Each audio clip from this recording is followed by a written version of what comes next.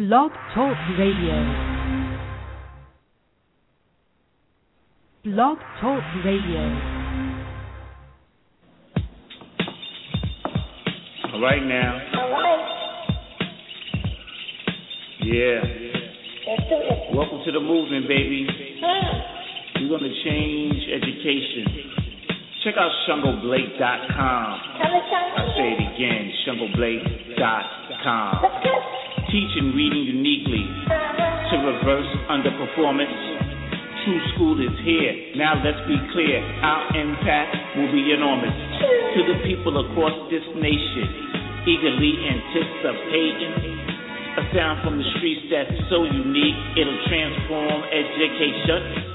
This is school, the killing field, where they kill the love of learning and our children for real. That's the deal. Now we gotta change things around, close gaps down. This a new sound, TRU Skool. This is this radio show, ShangoBlake.com flow, in case you ain't know. And now we gonna change things, one school at a time, one rhyme at a time. Yeah, we gonna shine. Time to shine media, yes. Yeah, we've been blessed, putting sucker to the test. So, teaching reading so uniquely. That's right. Gotta make you think deeply. Teaching reading uniquely to reverse underperformance. TRU Skool is here. Now let's be clear. Our impact will be enormous to the people across this nation. Welcome to another week of TRU Skool Radio, brought to you by the Keys 107 Network.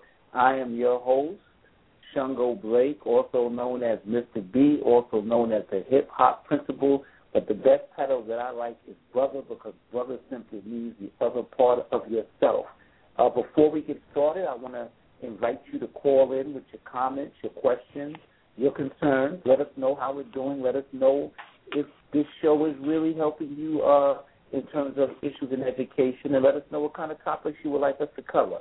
You can call us at 213-943-3618 and press number 1 on the keypad. I'll say that one more time, 213-943-3618.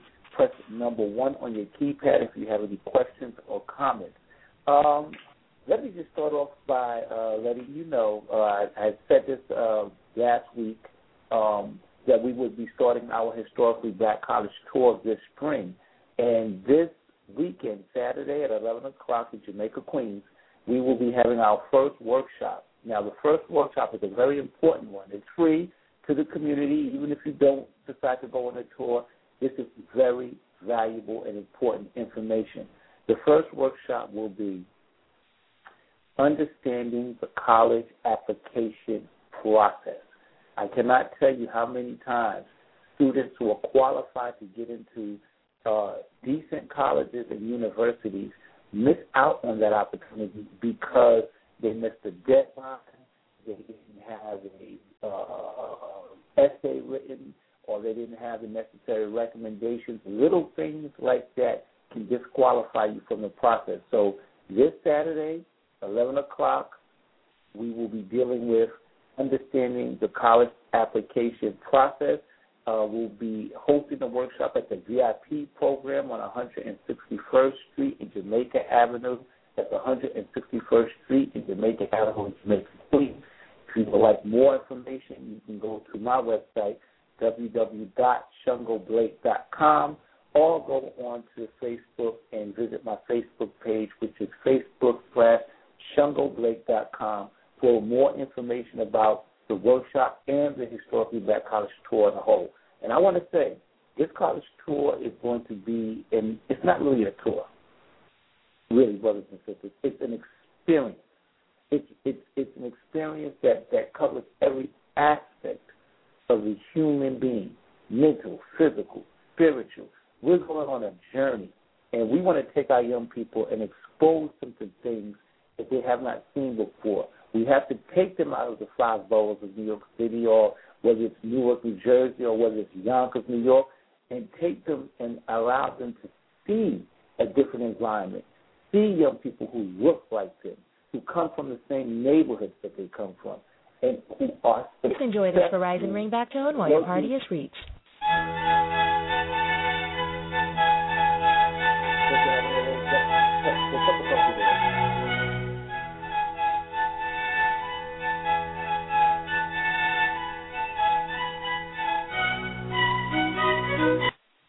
Shango here?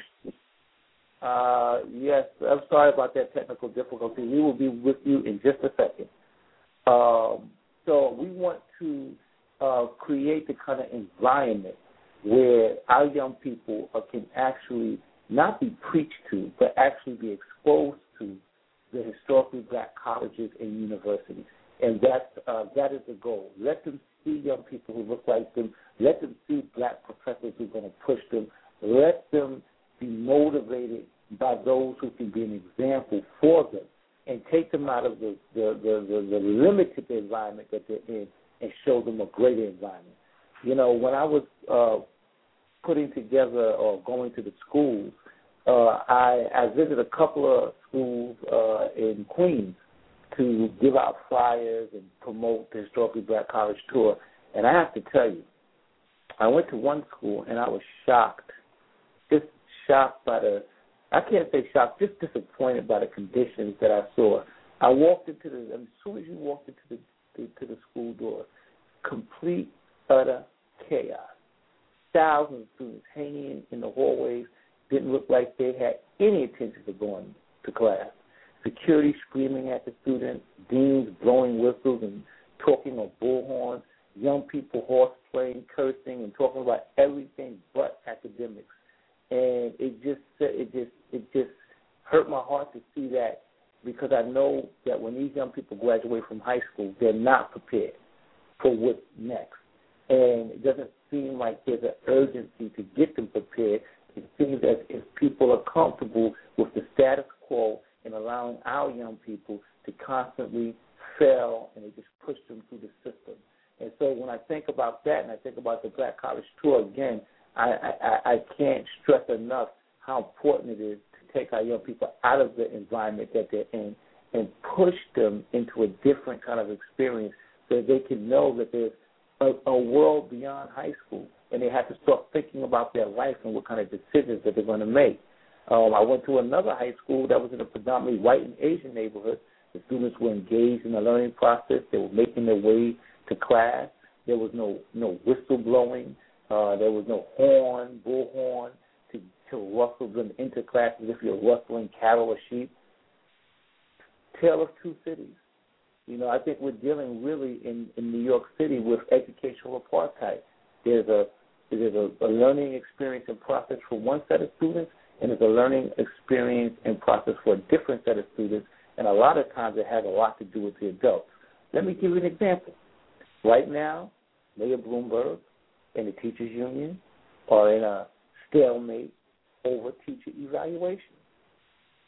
If they do not sign a deal to come up with an agreement on how teachers in New York City will be evaluated, New York City stands to lose hundreds of millions of dollars. Well, who does that affect?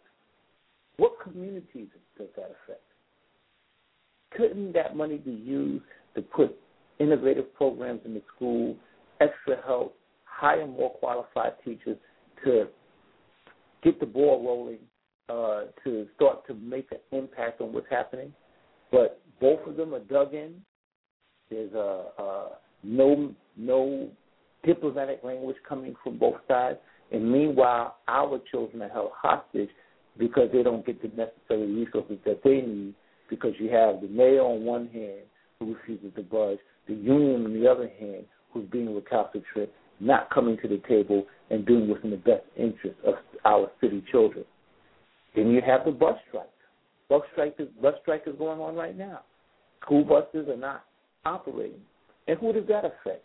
It affects the students that are in the greatest amount of need, special needs students who need to have buses to take them to and from school. What is the economic impact of that? How does that affect a parent or a single parent who's trying to get to work and relies on the bus to get their child to school? These are all issues that are taking place. And then when we want to point the blame, who do we blame? We blame the children.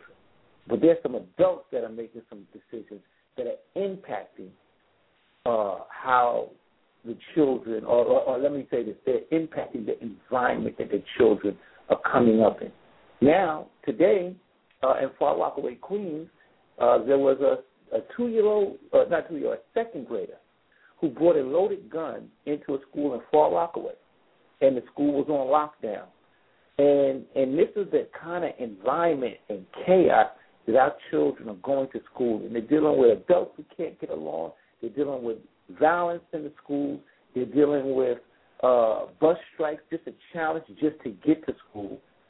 I mean, out of all of that, you still have students who rise to the occasion and were college ready. And so I think that we need to give those students an opportunity to see that there's a life outside of the environment that exists while we work on improving the environment. Please enjoy this Verizon ringback tone while your party is reached. My producer, what's going on with the, Hello? Hello, who's this? Hello?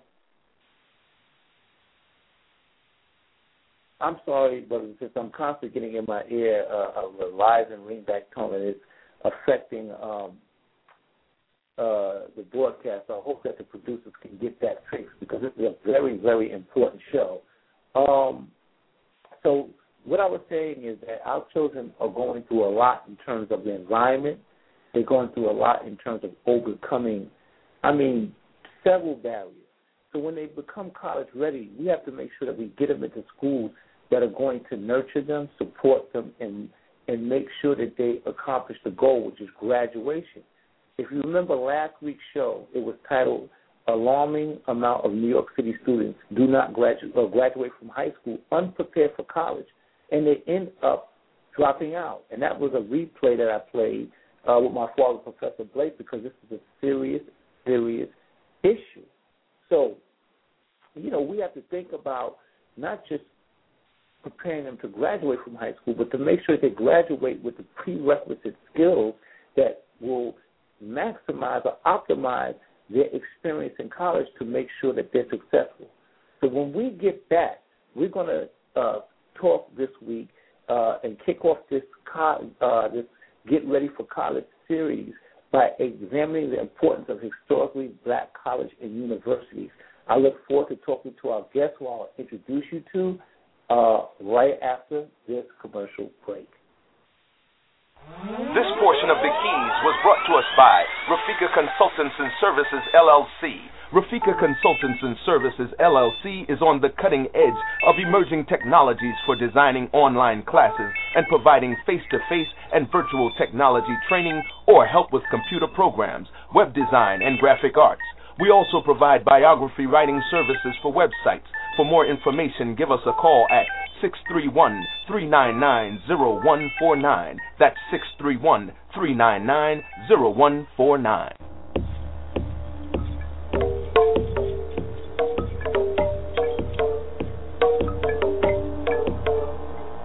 This portion of The Keys on Blog Talk Radio was brought to you by The Fluffs Present the Alphabet, now found in paperback, sporting a 5-star rating on Amazon.com.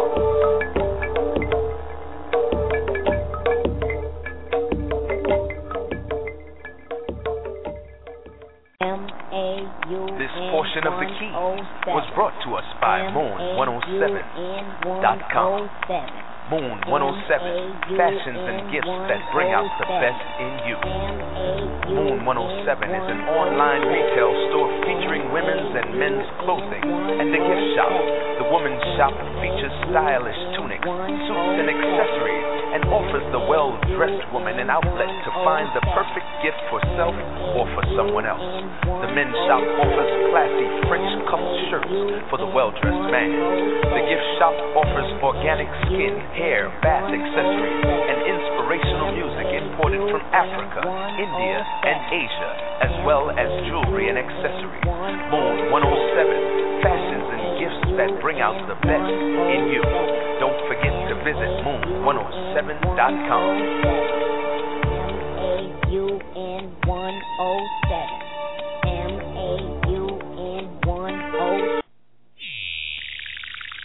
The Keys 107 Radio Guide. The following reside within the Eastern Standard Time Zone. Sunday evenings from 8 to 9:30, Unlawful Captives, Issues Within and Without the Prison Industrial Complex with your host, Jason X, and special guest hosts, Brother Richard Muhammad and Brother Abdul Salam Muhammad.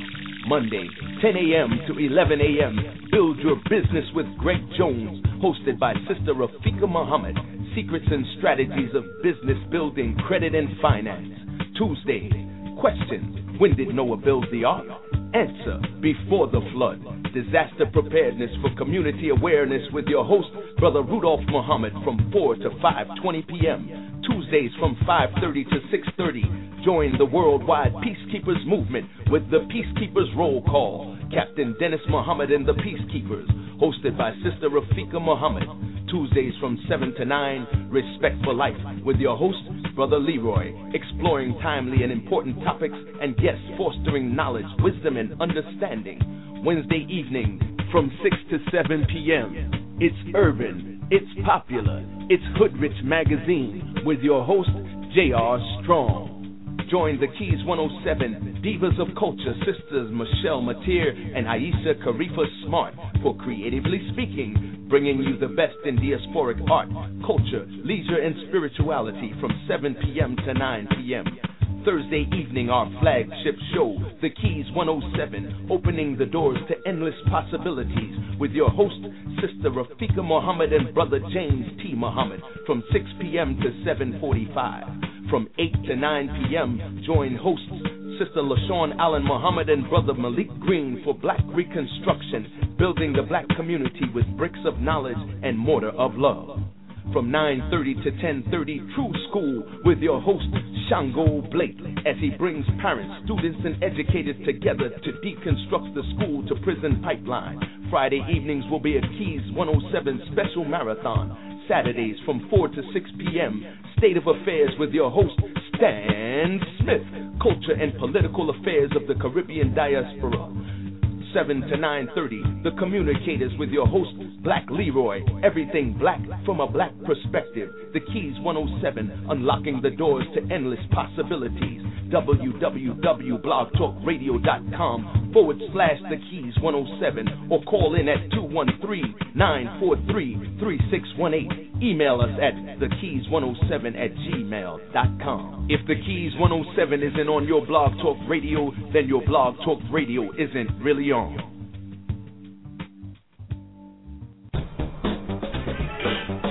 The Keys 107 Network now returns us to TRU Skool with your host, Shango Blake.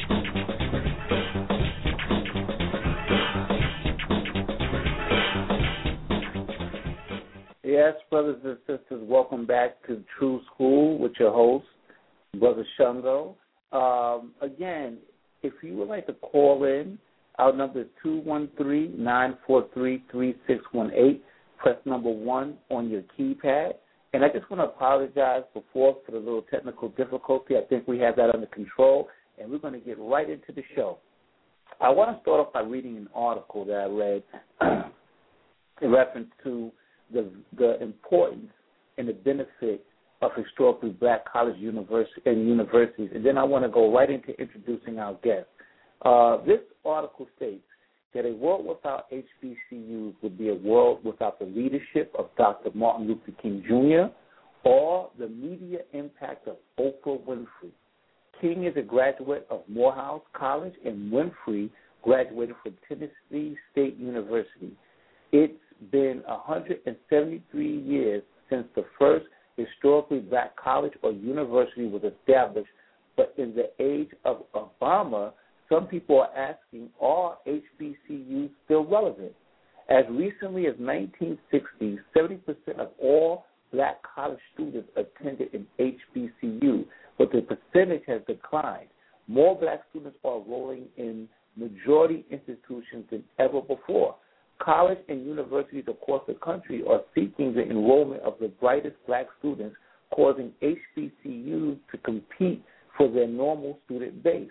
With homecoming, football games, battles of the band, step shows receiving national publicity, many are forgetting the significance and educational opportunities HBCUs still offer to today's society.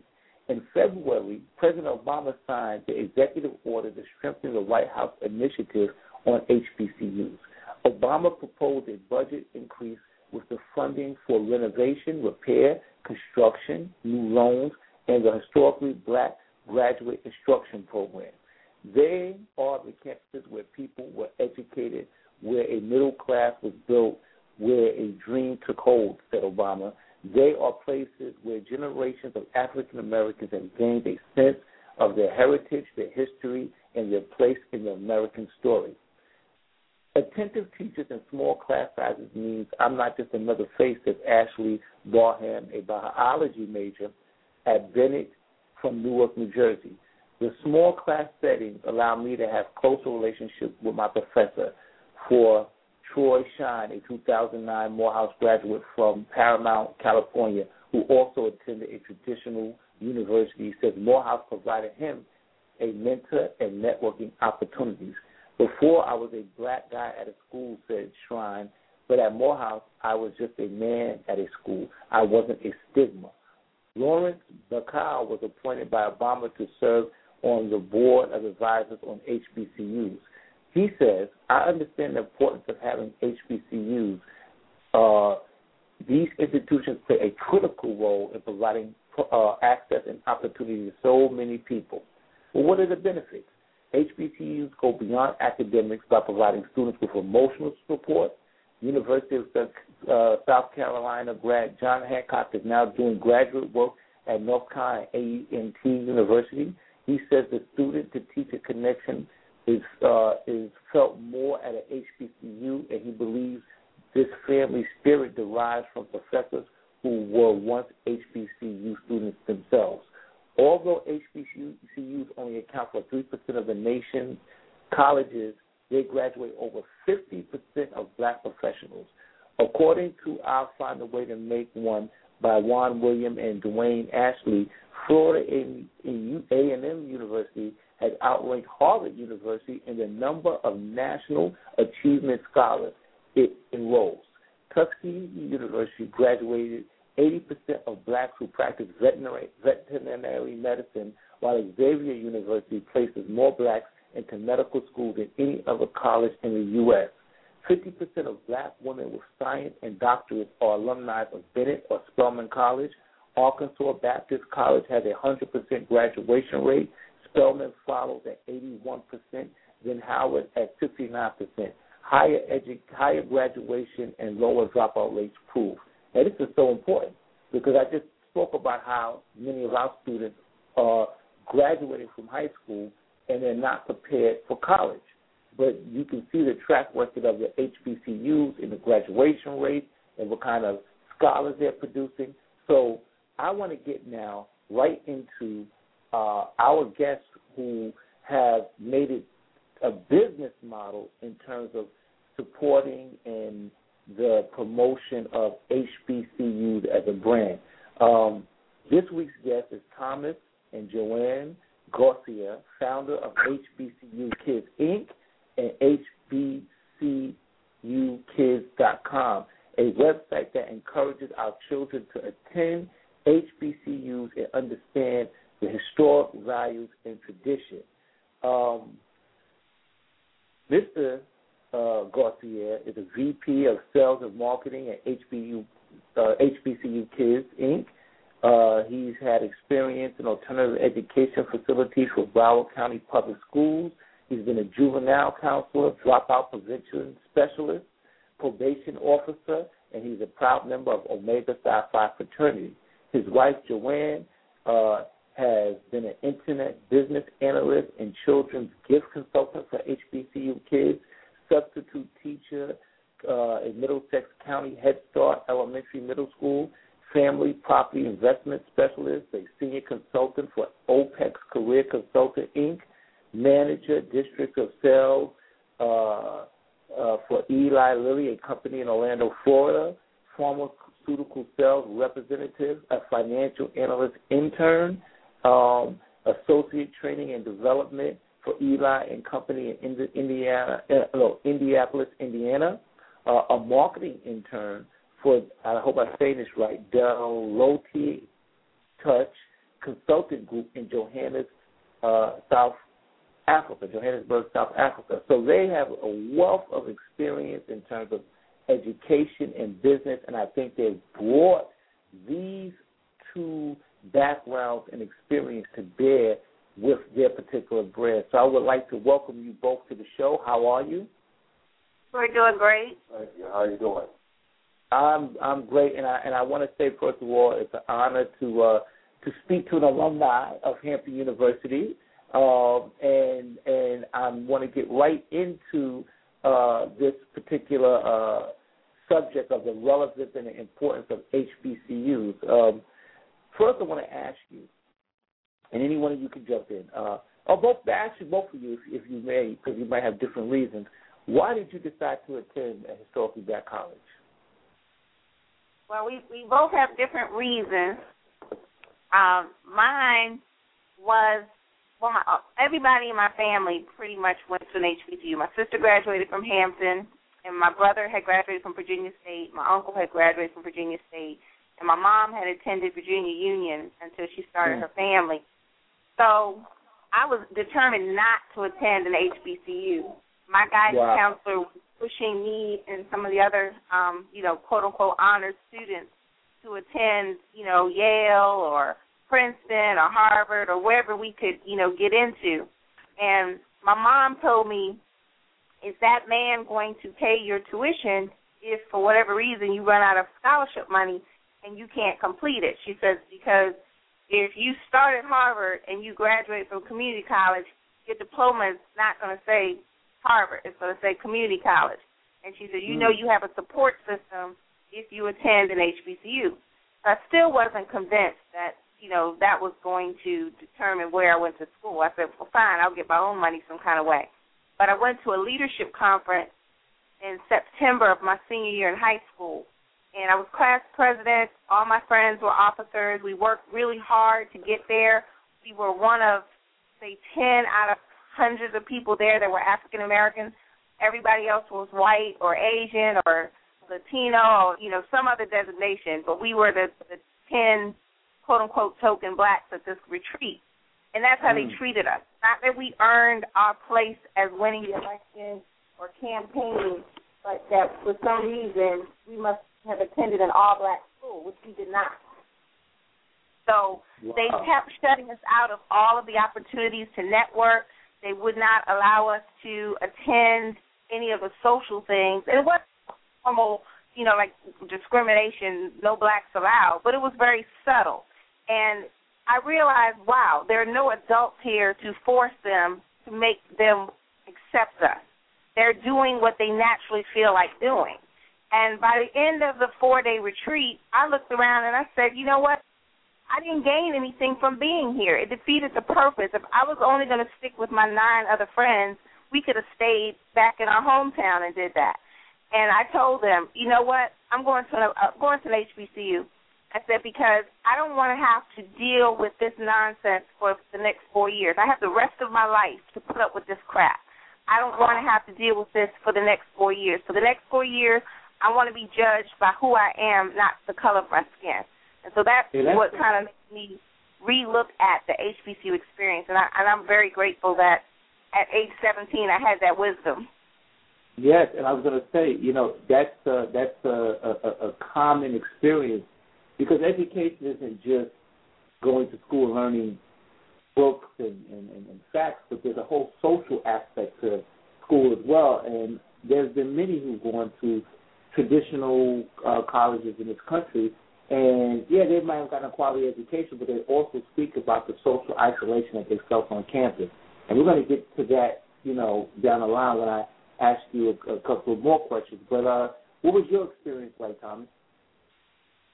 Well, for me, I guess I attended HBCU on a technicality. I was recruited by some of the big universities coming out of high school, and at the end of the recruiting phase, everybody pulled out. So a friend of mine that I played football with, he said he signed with Hampton. I said, well, I guess I'll go too. So he and I signed with Hampton University, and we went on to play at Hampton. And looking back over the years, I'm glad that I did choose to play for Hampton than going to one of the big universities because of all of the friendships that I have, the relationships that occurred over the years, and going back to some of the guys who went on to play at the big university. If I may say, when I say big university, I mean the big white universities. Okay. Their life after football, really, they don't really have no friendship with the people that they attended school with, unless they play football. They may have some type of relationship with them. But I have a relationship with people who I played football with, and also who was in school academically, and whatever the case or whatever the reason for being there. So that's one of the reasons why I am most happy for being a HBCU graduate, and my kids, they better be one too. I think they will be. You know, I remember. I just remember being from New York City, and I grew up in the height of the crack epidemic. It was serious issues right in my community and neighborhood. And I never forget. I was in high school, and I didn't know what I was going to do in terms of college, period. And one of the counselors said, "Hey, why don't you come on this Black College tour? You know, we'll see what's going on." I took the fly home kind of half-heartedly, showed it to my parents. They said, "Yeah, why don't you go?" And I went. And I never forget, you know, I got on the tour. I think we first visited Lincoln and Morgan, and it was okay. And then I hit Hampton University. And I got to tell you, you know the thing that really, really grabbed me at Hampton more than anything else? Waterfront. It wasn't. It was the water. There you go. It wasn't. I don't even know if I heard what they said in terms of, you know, what programs they have to offer or what have you. All I saw was the Chesapeake Bay and that beautiful campus, and I said, this is where I want to be. And I think, you know, and I learned later on about what programs I wanted to study and what have you. But it goes back to what I said at the beginning of the top of the show, that just taking a young person out of an environment and putting him in a new one and letting him or her see is such a powerful experience that it can have a transformative effect on a person who gets an opportunity to be exposed to something different. Wouldn't you say? Yes, definitely. Now, I had in mind what a college campus should look like. And when I went visiting other campuses that were in more, I would say, like urban settings, they didn't match what I wanted to see, you know. And I didn't think I would ever see a campus like Hampton that was, you know, mostly African-American, but beautiful, you know, with the flowers, with the trees, with the squirrels, all of that, you know. And I have no regrets the 4 years that I've spent on that campus. Yes. Now, listen, here's what I want to ask both of you. What majors did you major in when you were at Hampton? My first one? Well, I went through a series of... we changed, you know, as college students, we changed 3-4 times over. Which one did you end up ending with? Ended up with major in sociology, emphasis in criminal justice. Oh, okay. And I was always a business major. I started briefly as marketing for probably maybe a semester, and then I went to just general business management. Okay. And so what was your experience like at Hampton University? Like, when you think back on those days, what was it like being a student at Hampton? The biggest thing to me, which I really prided myself of enduring, you know, through my years in corporate management and being in South Africa, was gaining a sense of self and not relying on being the only or the first African American or black in the room or in the classroom, meaning like you couldn't get a C on your report and feel good about it and say, well, I only got a C because I was black. You know, you got a C because you didn't do your work because everybody in the room was black.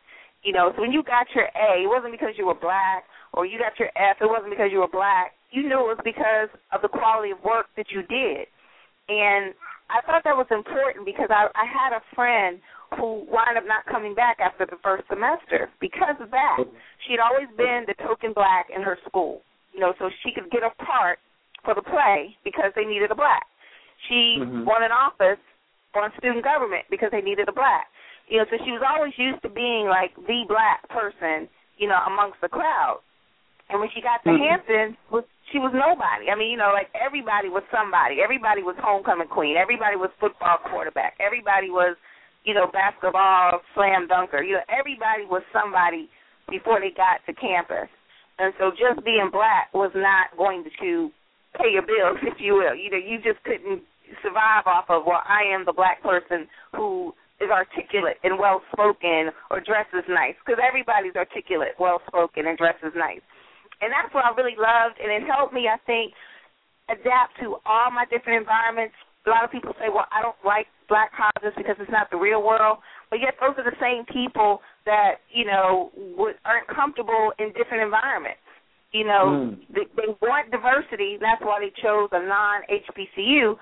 But if you're not comfortable in who you are and what you stand for and what you believe in, it doesn't matter how many other people are around you, you're not going to shine because you're trying to fit in instead of be in, if that makes sense.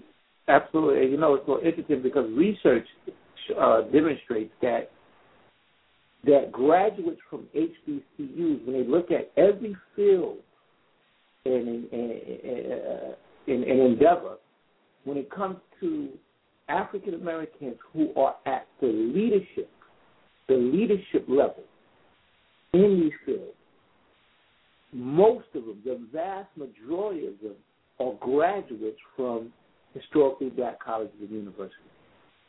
And I think it goes to what you just said, that when you look at a black campus, and you look at who's going to be the editor of the school newspaper, who's going to be the president of student government, who's going to be Miss Hampton or Miss Clark or whatever school, who's going to be in charge of your different clubs and your organization. Well, if it's a predominantly black college, it's going to be a black person. So you learn not just from your academics in terms of what's happening in your classes, but you have more opportunity to take advantage of leadership positions, and not from a perspective of tokenism, but because you earned your spot. And in earning that spot and keeping that spot, you have to learn the leadership skills that go along with it. And I think that those skills help us as we go further on in life. Thomas, with your experience, you said at the beginning that that you had been recruited for other football teams and at different schools, and you came to Hampton, I guess, sort of like the fourth, and it was one of the best things that you experienced. But again, being in that environment, which you stated that, you know, sharpened you up in terms of your competitive skills and your spot on a team and balancing your books and everything else that you had to do with being an athlete and a scholar? Yes, I think so. Truthfully, coming out of high school, I really didn't have any ambitions as in really graduating, because Joan and I came from basically totally different backgrounds. So my ambition was not. I mean, I didn't have any ambitions really to graduate.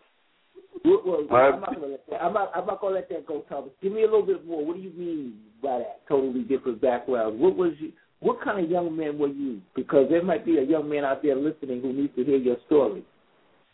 Well, I wasn't that game banger or nothing like that, but I was pretty good in football, and my ambitions were to play NFL, and I just thought college was the tool for me to go, but I never really put NFL and college together. Okay. But in order for me to play, well, once I got to college, in order for me to play college, I had to go to class to get the grades to be eligible. Mm-hmm. Now, about my junior year, that's when I actually decided that I really thought about graduating, because I met with my advisor, and we was going over my schedule, and I noticed how close I was about to graduate, and I was very shocked because, again, I didn't have no desire to graduate, going to school to graduate. I went to play ball. Yeah. And all of the friends that I hung with in college, we did, what college people do, but all of us did graduate. I mean, everybody graduated. If I'm not mistaken, out of my class of we probably had about 45 freshmen. I'm just guessing about 40 freshmen on our team came that year. Only two of us graduated, as myself and my fraternity brother. Mm. Yep. I think if the number may be a little high, say between 30 and 40, only two of us actually graduated, at least from Hampton. They may have went on to graduate from another school or something, but actually graduated from Hampton. There's only two of us that graduated from Hampton. Okay. Mm-hmm. Yeah. So would you say that your coaches and your professors pushed you towards that goal of graduation? And I guess the reason I'm asking is because I often hear that one of the benefits to going to a historically black college university is that you have professors who look like you and have a deeper sense of, like, this is about racial pride and showing academic excellence from your people. I mean, did you get that experience when you were on campus? Yes, I did. And I guess one other thing that I may have missed, that, again, where I came from and when I attended Hampton, and I wasn't used to black folks being that successful. Mm. Most of my black folks who were, quote unquote, was successful, may indulge in the wrong thing. Mm. So, but once I got to Hampton, I was very, I guess they could say green hood or whatever you want to call it, and talking with people about what their parents do and all this and all of that, and I'm telling everybody they're a lie. I'm just straight out telling you a lie. Your parents don't do that.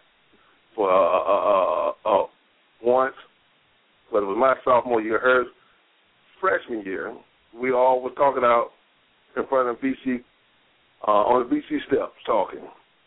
Uh-huh. And the young lady said, this was probably like on a Tuesday, she said, I might fly home this weekend.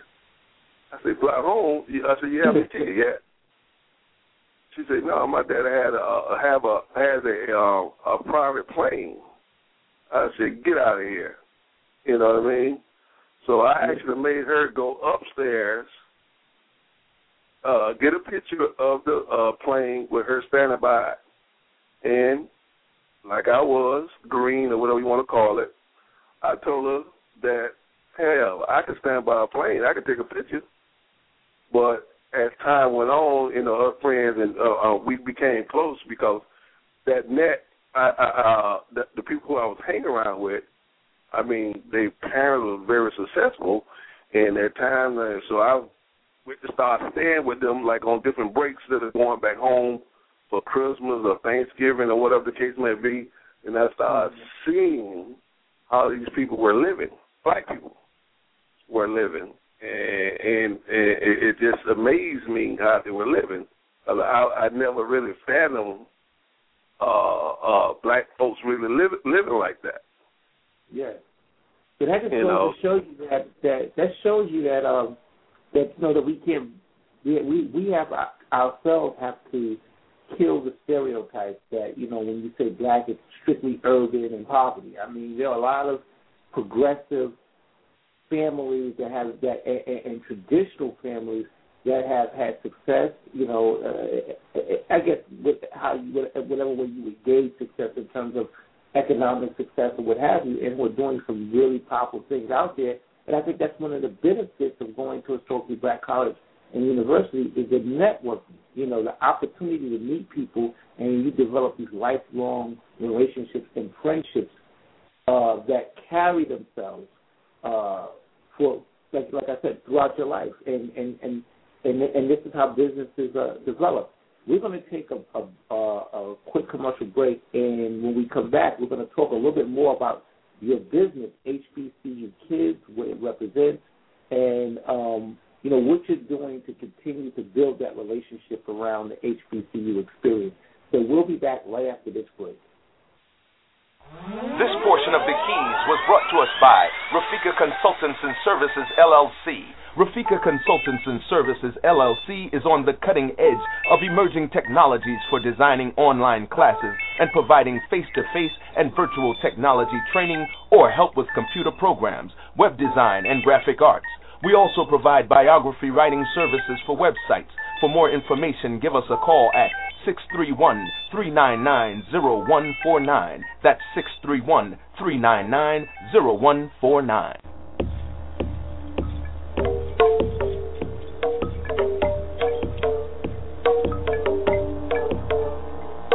This portion of The Keys on Blog Talk Radio was brought to you by The Fluffs Present the Alphabet, now found in paperback, sporting a 5-star rating on Amazon.com.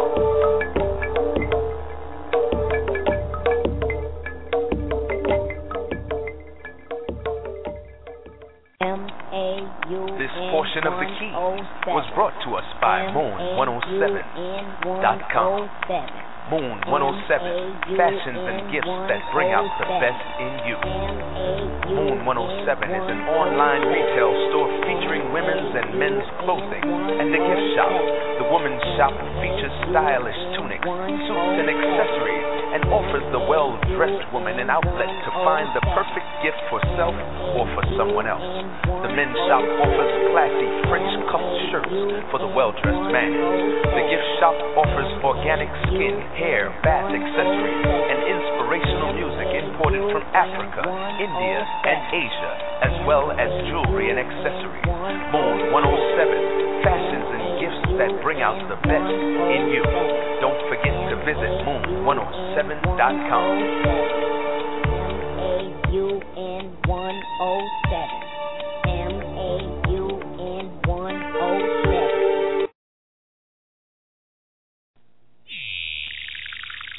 The Keys 107 Radio Guide. The following reside within the Eastern Standard Time Zone. Sunday evenings from 8 to 9:30, Unlawful Captives, issues within and without the prison industrial complex with your host, Jason X, and special guest hosts, Brother Richard Muhammad and Brother Abdul Salam Muhammad. Monday, 10 a.m. to 11 a.m., Build Your Business with Greg Jones, hosted by Sister Rafika Muhammad, Secrets and Strategies of Business Building, Credit and Finance. Tuesday, question, when did Noah build the ark? Answer, before the flood. Disaster preparedness for community awareness with your host, Brother Rudolph Muhammad, from 4 to 5:20 p.m. Tuesdays from 5:30 to 6:30. Join the worldwide Peacekeepers movement with the Peacekeepers Roll Call. Captain Dennis Muhammad and the Peacekeepers, hosted by Sister Rafika Muhammad. Tuesdays from 7 to 9, Respect for Life, with your host, Brother Leroy, exploring timely and important topics and guests fostering knowledge, wisdom, and understanding. Wednesday evening from 6 to 7 p.m., it's urban, it's popular, it's Hoodrich Magazine, with your host, J.R. Strong. Join the Keys 107 Divas of Culture, Sisters Michelle Mateer and Aisha Karifa Smart, for Creatively Speaking, bringing you the best in diasporic art, culture, leisure, and spirituality from 7 p.m. to 9 p.m. Thursday evening, our flagship show, The Keys 107, opening the doors to endless possibilities with your host, Sister Rafika Muhammad and Brother James T. Muhammad from 6 p.m. to 7:45. From 8 to 9 p.m., join hosts Sister LaShawn Allen Muhammad and Brother Malik Green for Black Reconstruction, building the black community with bricks of knowledge and mortar of love. From 9:30 to 10:30, TRU Skool with your host, Shango Blake, as he brings parents, students, and educators together to deconstruct the school-to-prison pipeline. Friday evenings will be a Keys 107 special marathon. Saturdays from 4 to 6 p.m., State of Affairs with your host, Stan Smith, Culture and Political Affairs of the Caribbean Diaspora.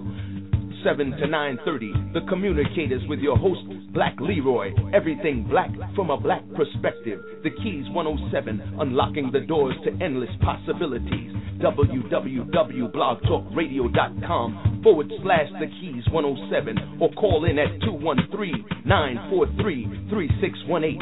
Email us at thekeys107@gmail.com. If the Keys 107 isn't on your Blog Talk Radio, then your Blog Talk Radio isn't really on.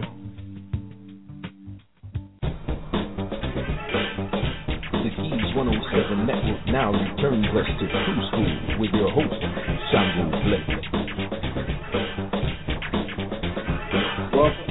Welcome back to TRU Skool. It is your host, again, Brother Shango Blake, a.k.a. Mr. B, a.k.a. the hip-hop principal. I want to invite you to call in with a question, comment. The number is 213-943-3618. Press number 1 on your keypad if you have a question or comment for our guest, or you'd like to just share with us your experience with historically black colleges and universities from a parent perspective, from a student perspective. Let us know what you think. Sister Joanne. Joan, I'm sorry, excuse me. Joe, when we had a conversation off air, and you said something to me that I thought was very significant. You talked about the percentage of blacks in America with college degrees. Could you share that information with our listening audience? Sure.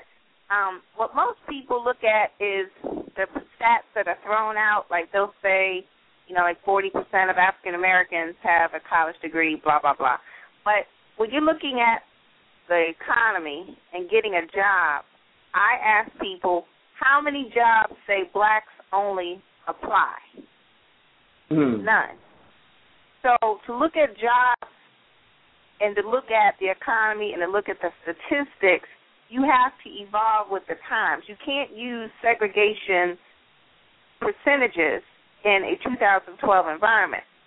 So what you've got to do is you've got to look at how many people are in the United States and how many people are African American with a college degree or above.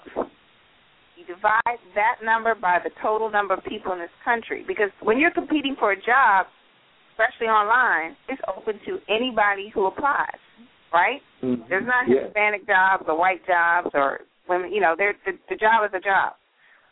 That number is only 2%. And 2% is not enough to taint a quart of milk. So it says to me that there needs to be more African Americans with a college degree or above, not less.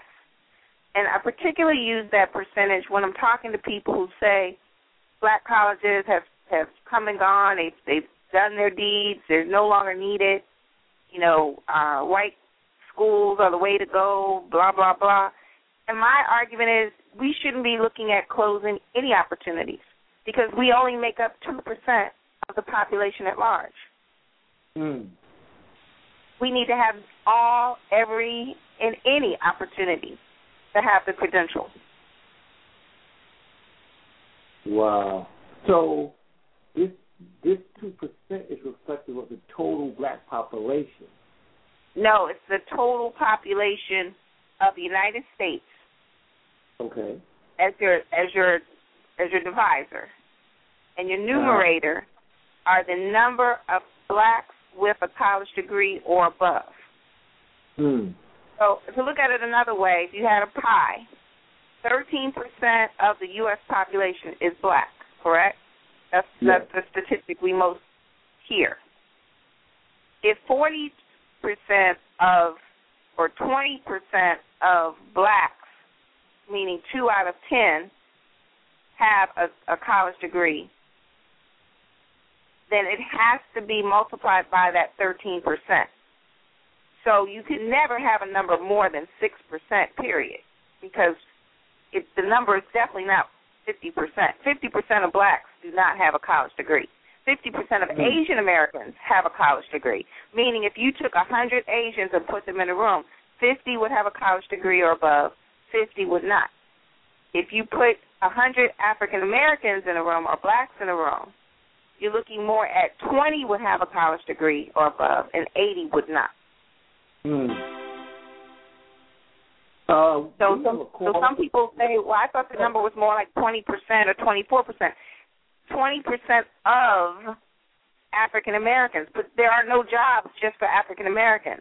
So you've got to look at where are we in the whole pie called United States adult population.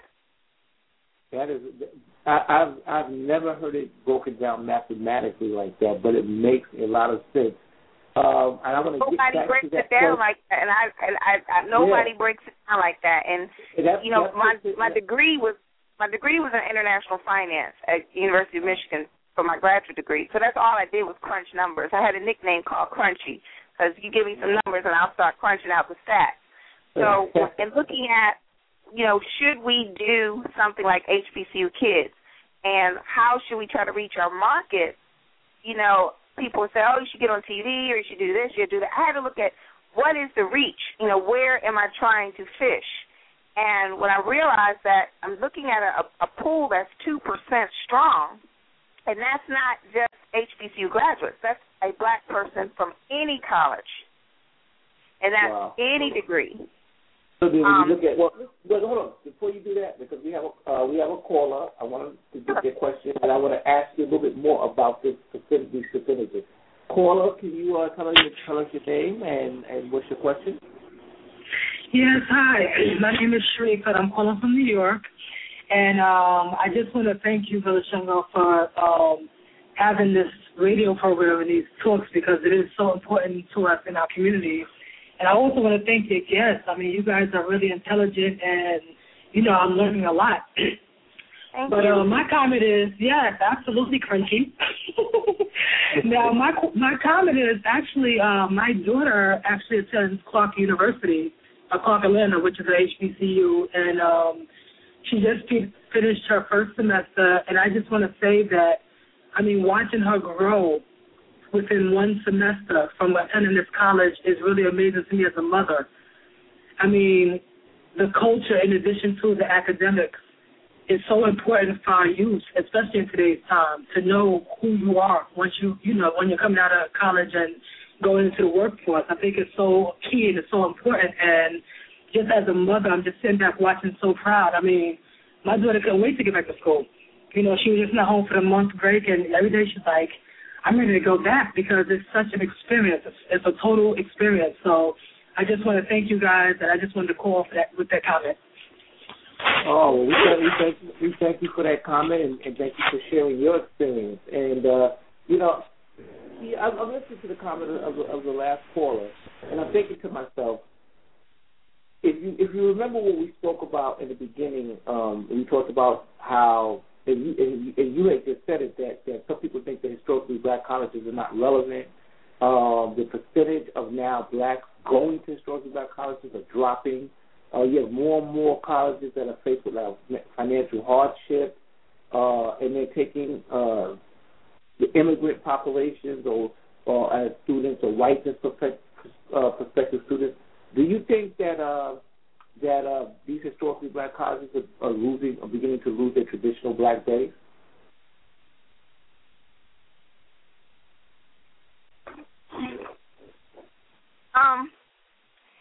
I would say that is a concern that I hear a lot from people, but the data doesn't really match it. I don't have the most recent numbers, but the numbers that I have said that 84% of the 283,000 students that attend HBCUs are still black. The non-black enrollment in 2001 was about 16%. I do know, like, West Virginia State, that's now predominantly white, although it used to be an HBCU. And so a lot of people use that as the, example of what's going to happen to the rest of the black colleges. But, like, Tommy feels that, it's supply and demand. If you have a product and, white people, Asians, whatever, Latinos, they see it and they want, to take advantage of it, I mean, you'd kind of be foolish to say, well, no, we're not going to have any diversity on our campus. We're only going to have black students. And a lot of people don't even realize that, non-blacks can get scholarships to attend, a lot of the HBCUs for athletics, where they might not even get to play on, a majority white team, but, at an HBCU, they're a minority. So they get a minority scholarship because all of the schools that receive federal money, they cannot discriminate based on race. So they can't not have non-blacks on their campus. I think the alumni play a strong role because, who goes on the board and all of that. I think a lot of times it comes down to, the money, who's funding the school, where the programs are, what are the programs catering to. So I don't think it's a real concern. I think it's a distraction. I mean, to be point blank honest, I think it's just a distraction on who's going to the schools. I think if the schools are generating the product, they're putting out the quality, the students are going to come. But if the schools are not putting out the quality, I hear more and more of my peers saying, I'm not sending my kids to an HBCU. It was good enough for me, but it's not good enough for my child. And so then what are the schools supposed to do? Yeah, you raised some very good points, and I hear this same kind of discussion going on in terms of HBCUs and their student enrollment. I do know that there has been a lot in terms of financial hardships for these schools and struggling to compete in the 21st century. Based upon a number of issues. And in the beginning, we were talking about President Obama and him signing an executive order to rebuild the infrastructure of the schools, to give it the necessary support. Do you think that the HBCUs will survive, and what role will alumni play in introducing the next generation to the black college experience? I think the next, we're in 2013, I think the next 7 years are going to play out on what's going to happen because President Obama won't be in office then, but he's already laid out a vision and quantified it. There's a website that he even has for all the 105 or he might have 103 HBCUs, and his goal is by 2020, 60% of the adult population will have some type of career-ready certification, either a college degree or a technical degree or associate's degree, but 60% of the population will be participating in a higher level of preparedness for a career. And the HBCUs are expected to increase their graduates by 200,000 graduates. And so in order for them to be able to do that, he actually shows them on this website where they are now in terms of how many they're graduating and what they've got to bump that number up to by 2020 in order to get there. Well, for some people, 2020 is like way off into, the future. But you think about it, that's only 7 years from today. So that means that any child sitting in school in the 7th grade, I believe it is part of this equation, meaning that in 7 years it's expected that they would be graduating from a college. So let me do my math backwards. I have that right. 4 years would be a 9th grader coming out. So actually, no, it's the kids that are sophomores, I believe, in high school right now would have to be coming out of college in 2020. So if they're not already in the mindset of attending an HBCU or being prepared to go to college, period, we're going to have a shortfall in 2020. So I think that's going to probably determine where are the HBCUs. Are they helping us get to that 200,000? Because the 200,000 number that he has, that's just for HBCUs. That's not for the non-HBCUs. He's got another number for them. I think it's like in a million. Like it's 1.5 million or something like that. But for the HBCUs by themselves, he needs them to step up their game and have 200,000 more graduates by 2020. Wow. I want to switch focus, and I want to really now talk to you about HBCU Kids and your website, hbcukids.com. What is this business model about? That's for either one of you. Before we get there, I guess I would like to address something. We I always tell my wife this. We talking about HBCU, black universities. This is my prediction. I haven't read it in any books of anything of sort. I believe in about 20. I would say about 2040. Most blacks, 13. Maybe a little more. Around that time, around 2040, most people who attend, half the people who attend HBCUs possibly going to be biracial. That's my prediction. I think half of the people by 2040, around that era, half the people probably going to be biracial. Did I get the number for them? I don't know, but that's what I predict. Okay. And so his feeling is that this separate culture, I don't know, do you feel it's at risk or you feel it's just inevitable? We go back and forth on this all the time. Yeah, because I'm from the South, and some words I use, I cannot say it on the radio station, but and I tell my wife this about, I have 3 daughters, and she think I'm joking. I told her more than likely,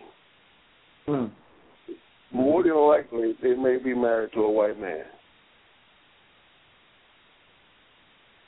than a black man. By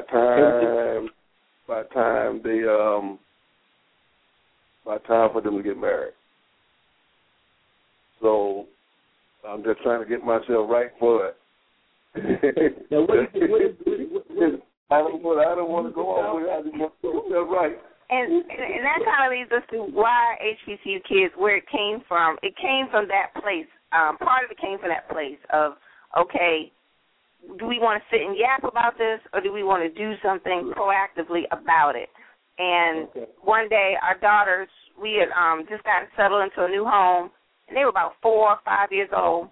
And, they see how we interact with each other. And so, we were on this parcel of like 40 acres, no neighbors, nobody was around us. It was just us. And, they said, well, you two knew each other when you were our age, and you played together, and now you're married. Who are we going to marry? Who do we play with? Who are we going to play with that we're going to marry?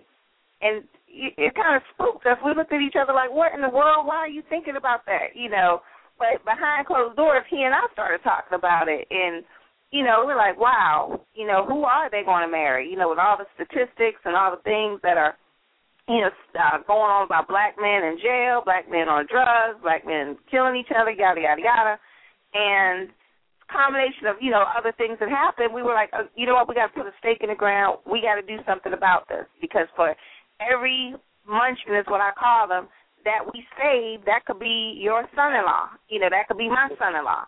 So, I mean, it may sound bizarre, but that was kind of like the place where HBCU Kids was born. It was like, if we want our culture and we want our children to experience, the love and the happiness that we feel that we gain from being at Hampton, then we can't yap about it, and waiting 20 years is not going to work either. We got to start working on this now while they're little, and the little boys are little, and their parents are, are young or younger or open-minded, and we got to start planting and sowing some seeds so that by 2028 or 2040 or whatever it is, we've done our part. We don't have to look at them and say, oh, well, what can you do? We did something, So that's kind of like what launched the business model. And that's and a lot of people go to school and find their mates. They go to college, not to say that they go to college with the purpose of finding a mate, although in our history that once was a tradition, but there are a lot of people that go to college, and in college they find their husband or their wife or what have you. So I want to say one of the things that is most impressive to me when I looked at both the organization of HBCU Kids and I believe the program Black Parents Connect was that there is an entrepreneur spirit, a business developed around real social change. And I've been a firm believer that that we can create businesses by servicing the needs of our community. And what you laid out in terms of how many jobs exist, and when you really look at the population of people and the percentages of jobs, there's many more people than the actual jobs that exist. And then when you break it down into qualifications and you look at how many blacks have degrees, I mean, we're really not in a position to take advantage of some of these jobs that are out there. And I really think about the importance of any program, any college program, teaching business, teaching entrepreneurship as a part of the curriculum. I mean, it should almost be mandatory to have that as a minor, regardless of what you major in. Now, I want you to tell me this story because I read it on your website. I'm going to quote it, and then you can fill in the blanks. It says when I went to your website that one of the things that motivated you guys to develop HBCUKids.com is that you had a rude experience with a customer service person at an HBCU football game on November 5th, 2005. And a team of you parents founded HBCU Kids in response to that. So, and the reason I bring this up is I'm not really concerned about this yet. It's just that most people have rude experiences and they walk away and they complain and they don't do anything about it. But this set you guys into a mode of being proactive. And I want to hear about that because I think that out of these kind of experiences, we can create the kind of experience we want and make it a successful business.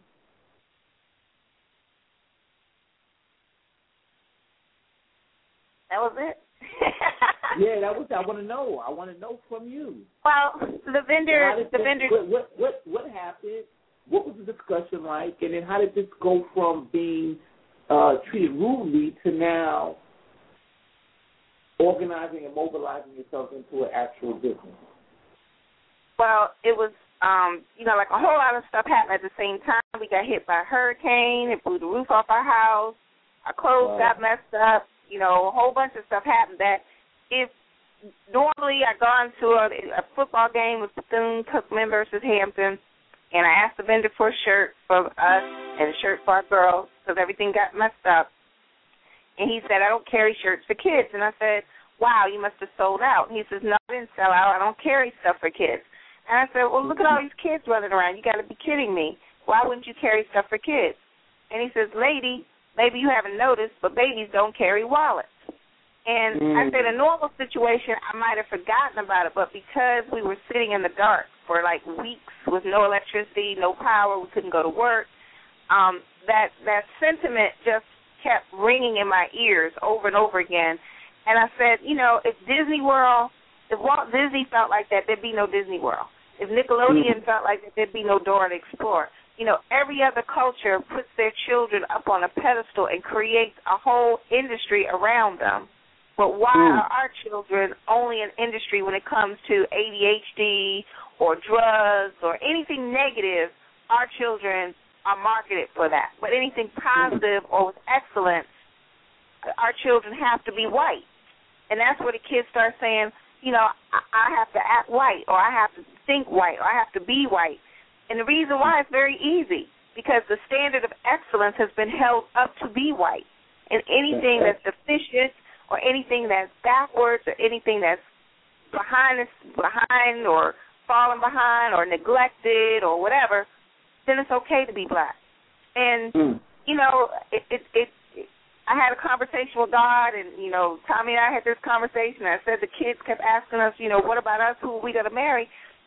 And I said, we got to do something about this. We've got to flip the script. Everything that is negative is not black. Everything that is positive is not white. Wow. Though, I have to say, that is such a powerful statement for you. I mean, what you're doing as parents, I'm so impressed, because you're creating, you're taking self-love, and you're not only preaching it to your children, but now you're creating like you said, a business around the success and the beauty and the intelligence of our young people. And that is so critical. And the way you just laid it out in terms of Dora the Explorer and Disney, yes, we can be producers and create our own reality. We have another caller on who's called in. Caller, can you give us your name and where you're calling from? Yeah, my name is Maggie Williams. I'm part of HBCU Kids.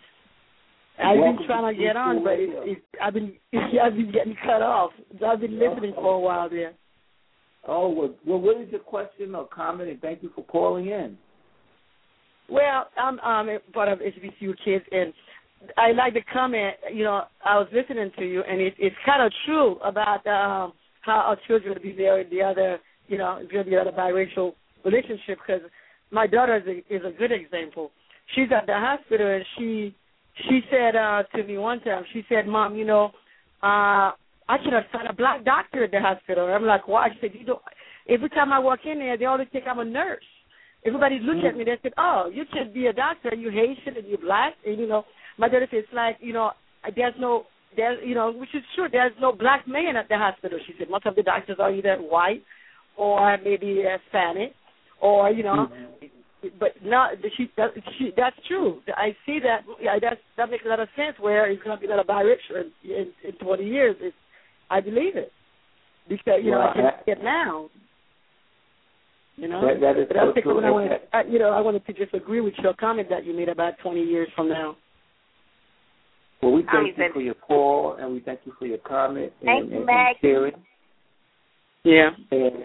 And I want to say,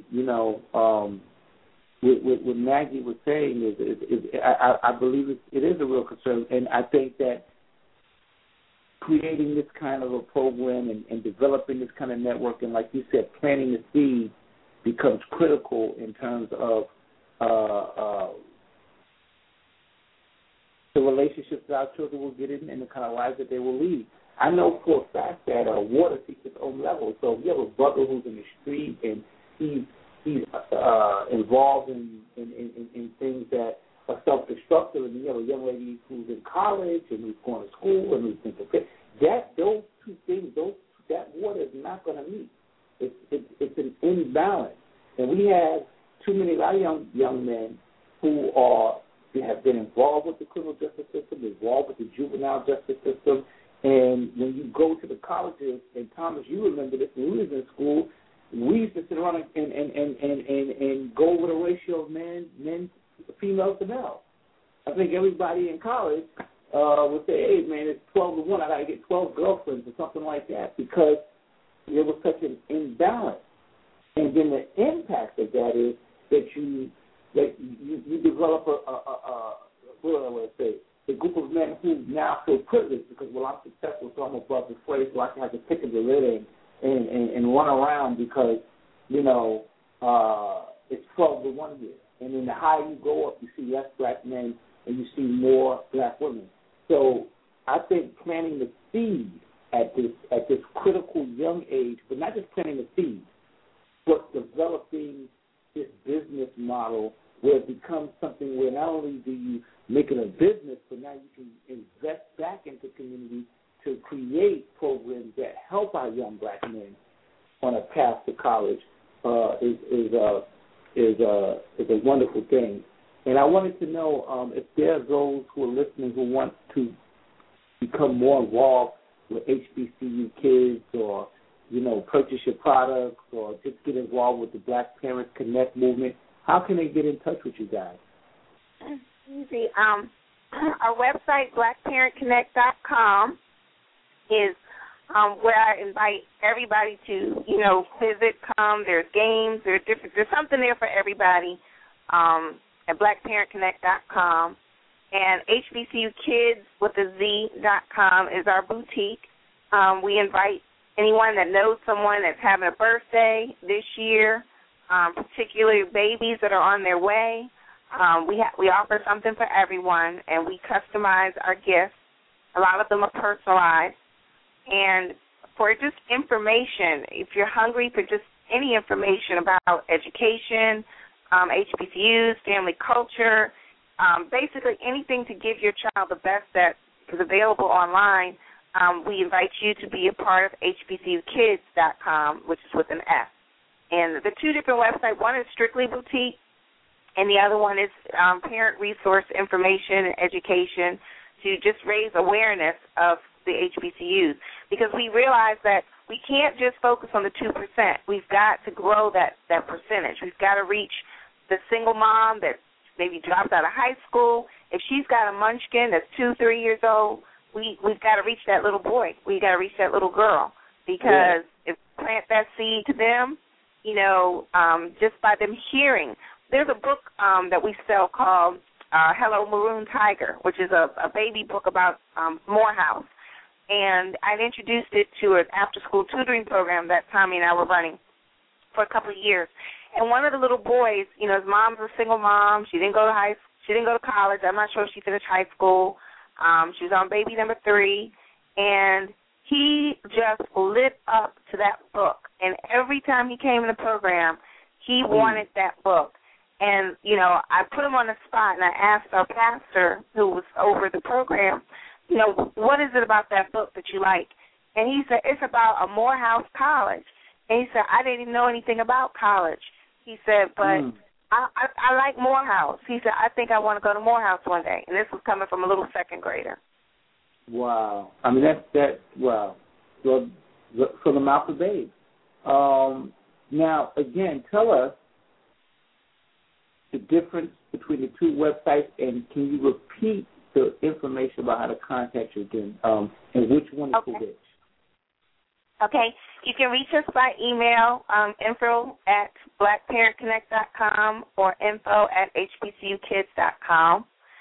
You can reach us on the website at www.blackparentconnect.com or www.hbcukids.com or www.hbcukids.com. And the difference is Black Parent Connect the goal is to just reach out and have a venue to contact Black parents throughout the world on issues that are related to their children being future dreamers, leaders, and achievers. Whether or not you may not even care about Black colleges, you may not care about college, whatever. Our goal is to just connect as many people as possible who care about the self-esteem and the healthiness of a mental self-concept of our children, period. We'll deal with the college and the education and all that part later. We just want to make sure we're all connected. The HBCU Kids with the Z is a boutique. It's a gift boutique. I go out every day, 24/7, trying to find the best products available on the market for children of color, and I try to get them in our boutique. So it's always evolving. It just depends on what new entrepreneurs out there with something new. There's an entrepreneur who has a book out called My Black Skin Is. He has a line of T-shirts that have, like, My Black Skin is Educated, My Black Skin is Learning, and he now has a book that portrays different careers that our children should look into. And so we're proud distributor of his products. And HBCUKids.com is our resource site. So it kind of connects our blogs. It connects data, some of the statistics that I quoted. All that information is on HBCUKids.com with an S. Brothers and sisters, please, the information that are on these websites are invaluable. I had an opportunity to check out each one of these, and the information is just, it really is, not only is it a lot of information, but there's interactive things that you can do on these websites. There's a whole networking thing that takes place. And, again, we have to support those who are trying to, we should be in the business. And let me say this, be in the business of uplifting our community, okay? And so when you have people who are out there, they're not trying to sell death to our community, sell things that are going to hurt us, drugs, alcohol, whatever. They're selling something or marketing something that is going to actually help our children. And not only are they marketing and selling that from a business standpoint, but then there's a resource that is built in just to share information for us as a community. So we need to support people like this and push them, because this has a direct impact on our children. I really want to take the opportunity to thank both of you for being on my show this evening. The wealth of information that you gave was critical. And I hope to have you on again. And look out for us, because you're going to see us on that Black College tour. And when we come through Virginia, I'm going to be looking for you guys. Oh, thank you so much for inviting us. We really appreciate it. We take the story for granted, so it's kind of just commonplace for us. So, I was just really, excited that you thought what we were doing was important enough to even be on the show. So thank you. Thank you again. And thank you, Brother Thomas, for your contribution as well. I want to take time now to first thank our guest again from HBCU Kids. I want to thank the audience, you, for listening to this segment of TRU Skool. I want to thank our production and engineer crew, Brother Forrest, Brother James, Brother Jason, Sister Rafika, Brother J.R. Strong, and our sponsors. This show will be archived, so literally maybe 5 minutes after the show is over, you will be able to have the link, email it to your friends. Share this show with as many people as possible, because we're trying to raise awareness within our community. If you'd like to get in touch with me, you can always email me at www.shangoblake.com.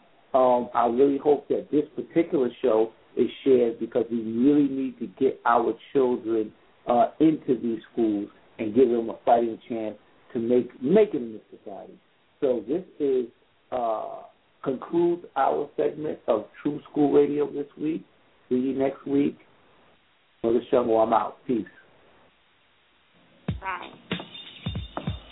All right now. Yeah. Welcome to the movement, baby. We're going to change education. Check out ShangoBlake.com. I say it again, ShangoBlake.com. Teaching reading uniquely to reverse underperformance. TRU Skool is here. Now let's be clear. Our impact will be enormous. To the people across this nation, eagerly anticipating a sound from the streets that's so unique, it'll transform education. This is school, the killing field, where they kill the love of learning and our children for real. That's the deal. Now we got to change things around, close gaps down. This a new sound, TRU Skool. This is this radio show, ShangoBlake.com flow, in case you ain't know. And now we going to change things, one school at a time, one rhyme at a time. Yeah, we going to shine. Time to shine media, yes. Yeah, we've been blessed, putting suckers to the test. So, teaching reading so uniquely. That's right. Gotta make you think deeply. Teaching reading uniquely to reverse underperformance. TRU Skool is here. Now let's be clear. Our impact will be enormous to the people across this nation.